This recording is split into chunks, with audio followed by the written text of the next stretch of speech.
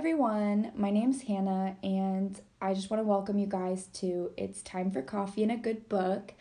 I'm here with my mom. My name's Ray. And we're honestly just going to talk about books, life, feelings, whatever comes up, and I want this to be a safe place for you guys to join us. And we encourage you to make your own cup of coffee or tea, whatever it is that makes you guys happy. Find that cozy place and where we can just really get into that and dive into books.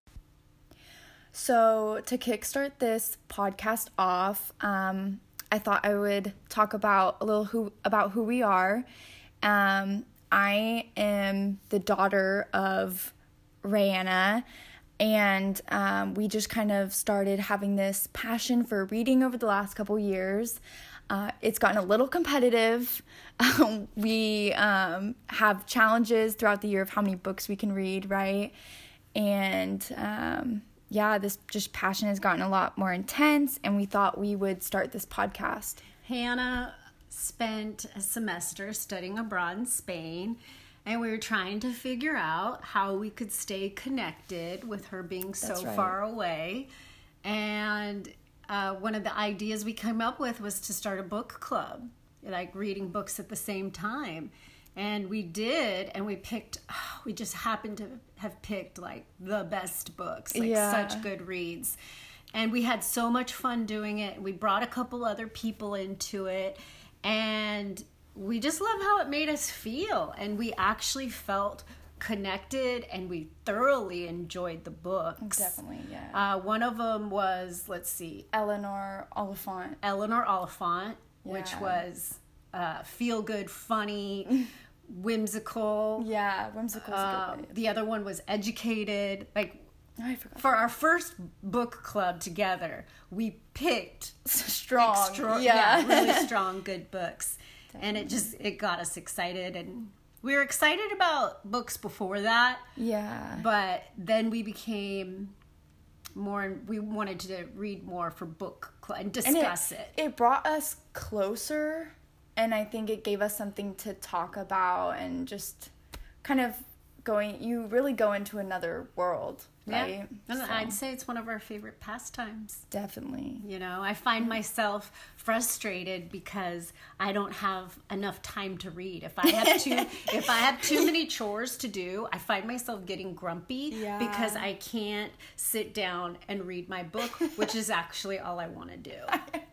No, definitely. And I just think it's so important everybody, especially myself, and I know it's important for my family and friends, but to sit down and really, relax and enjoy a good book. It takes a good book to do that, though, because I think sometimes I remember being in high school, when they force you to read certain books, it's harder to get into it. You're being forced to read it. It's less enjoyable, and I think because they're forcing you, they want you to learn something. Right. Yeah. But I think when you get a certain book, I think it takes one book, and books are life-changing. Yeah. That's what, the more and more I read, the more I realize they are life-changing. And I think depending on what mood you're in, what's going on in your life, sometimes books will help you sort those things out. Yeah. And it's comforting. It's wonderful. Yeah. And I think kind of our goal with this podcast is highlighting those books, talking about inspiration that we get from them, quotes, authors, even to diversify our own reading and expand our bookshelves of what we haven't read. And we thought for this episode, a good way for our audience to get to know us more is by asking each other some fun questions surrounding books. And I'll just go ahead and dive in on these questions that I'm going to ask my mom. And so for books, would you do you prefer to buy books or borrow books? Borrow. Really? Definitely. I know. I thought that was going to surprise you. Because I think then I know there's nothing better than someone suggesting a good book. That's true. And if they want you to read it enough, they're going to they're giving you something. They're saying, I enjoyed this so much. This is kind of a piece of me, and I want you to read this. Like, I think that's really telling. And so I would definitely, no. Like, borrow. I agree, but I'm going to have to say buy, because borrowing means I have to give back. And I think when they give me a book that's so good, I definitely want their recommendations, but then when they give me the book, I don't want to give it back. Like, I want to put it on my bookshelf. I find most people don't want the book back. The only books you want back, okay, we should tell you, first and foremost, we are major Harry Potter fans. Ooh, yeah. And that's what got our family into reading. Yeah. So I know what you're thinking, and I think it's Harry Potter books you want back. It's those favorite books. But anything else, you can keep it. And I think what's fun about borrowing is, one of these questions kind of touches on this as well, but I really like highlighting and writing in my books. And I think when you give someone a book to borrow that you've written in, there's so much personality in that. Diary. So I have to tell you a good story. Hannah in high school had to read the things they carried. The things they carried. Yeah. And she was neurotic in high school. And I am not exaggerating when I say that she wrote notes on every page, every paragraph. I mean, it was so deep and really good, insightful notes. And she had little colored stickies on the book, and it was just hilarious. But I read it and I enjoyed Hannah's notes, and that also is such a good read. It was. My goodness. But so I got to read that book with all of Hannah's annotations, which made it even better. And then I gave it to my stepdad, and he read it. That's right. And it was really cool because I think he got to know Hannah in a deeper, more emotional sense because of her note-taking. And most people don't take the time. I'm not the type of person to make notes. I don't do that generally. I just read through. Right.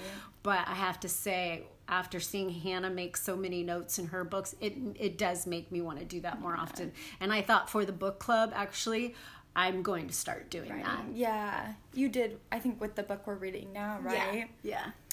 Oh, okay, so our next question, print or ebook? Yeah.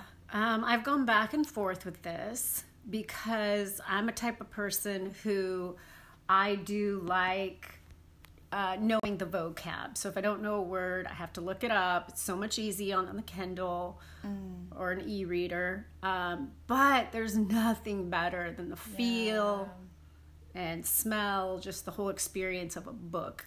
So I would say the actual book. That's still a tough one too, because also I think being environmentally friendly, I think an ebook is better as well.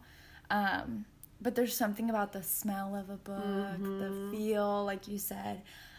But also... And I think seeing the words on the page. Yeah, and then not only that, but I do like the Kindle because you can carry so many books in one small compact device, whereas my backpack gets really heavy from books. Yeah.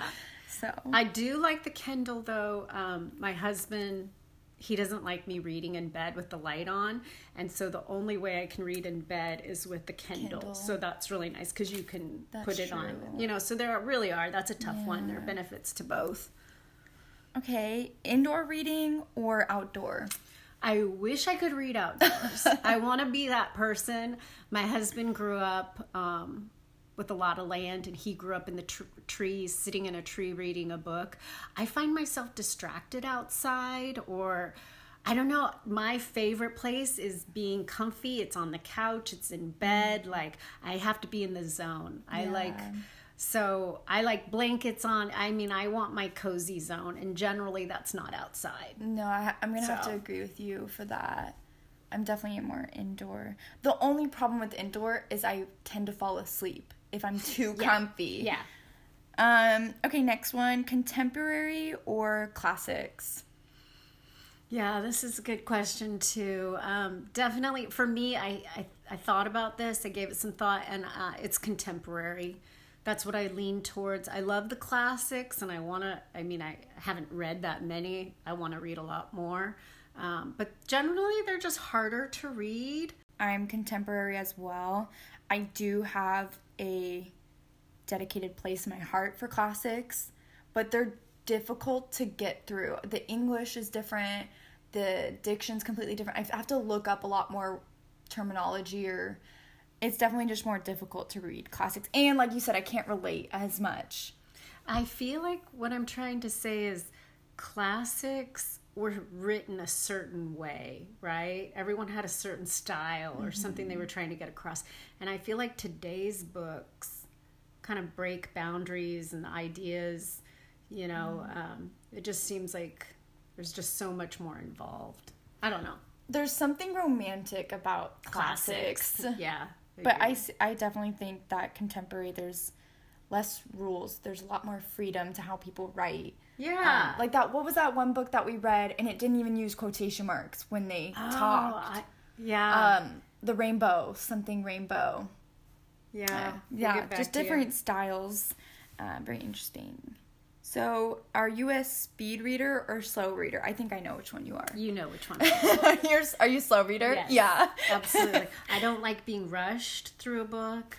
I actually will reread something if I feel like I didn't grasp it, or so yeah, I'm slow. My husband's a speed reader, and I respect that. I sometimes wish I were more like that, but no, I want to enjoy the moment and take everything in. Yeah, I'm exactly the same. Definitely a slow reader. Yeah. I feel like I need to take in each comma and period, which sounds kind of dramatic because it's like a period and comma, but I feel like it's a pause, and that pause needs to be there for me to feel and see it. Yeah. So I feel like each letter and period and... I feel like if I'm going to read through it quickly, I'm going to miss some stuff. Yeah. So, and not only that, but some books, the way they write, sometimes things get confusing and I won't understand what they're trying to say. So I'll have to go back to try and figure it out. To mark your spot in a book, do you use a bookmark or do you dog-ear the page? I love bookmarks. I think they're beautiful. I would love to start a collection, but I end up doing a dog ear. Or I put a bill that I've received to mark my spot. I'm not organized enough. I don't know what the problem is, but for me, it's a dog ear. Yeah, I'm going to go bookmark. Mine tend to be ones that I got for free when I was like in elementary school. So they've got ponies on them, but still a bookmark. And this is kind of more of a broad question, but what's your favorite book? I change this answer all the time. I think about it and change it, but I would go with White Oleander. I think it's one of the first books I read that had an impact on me because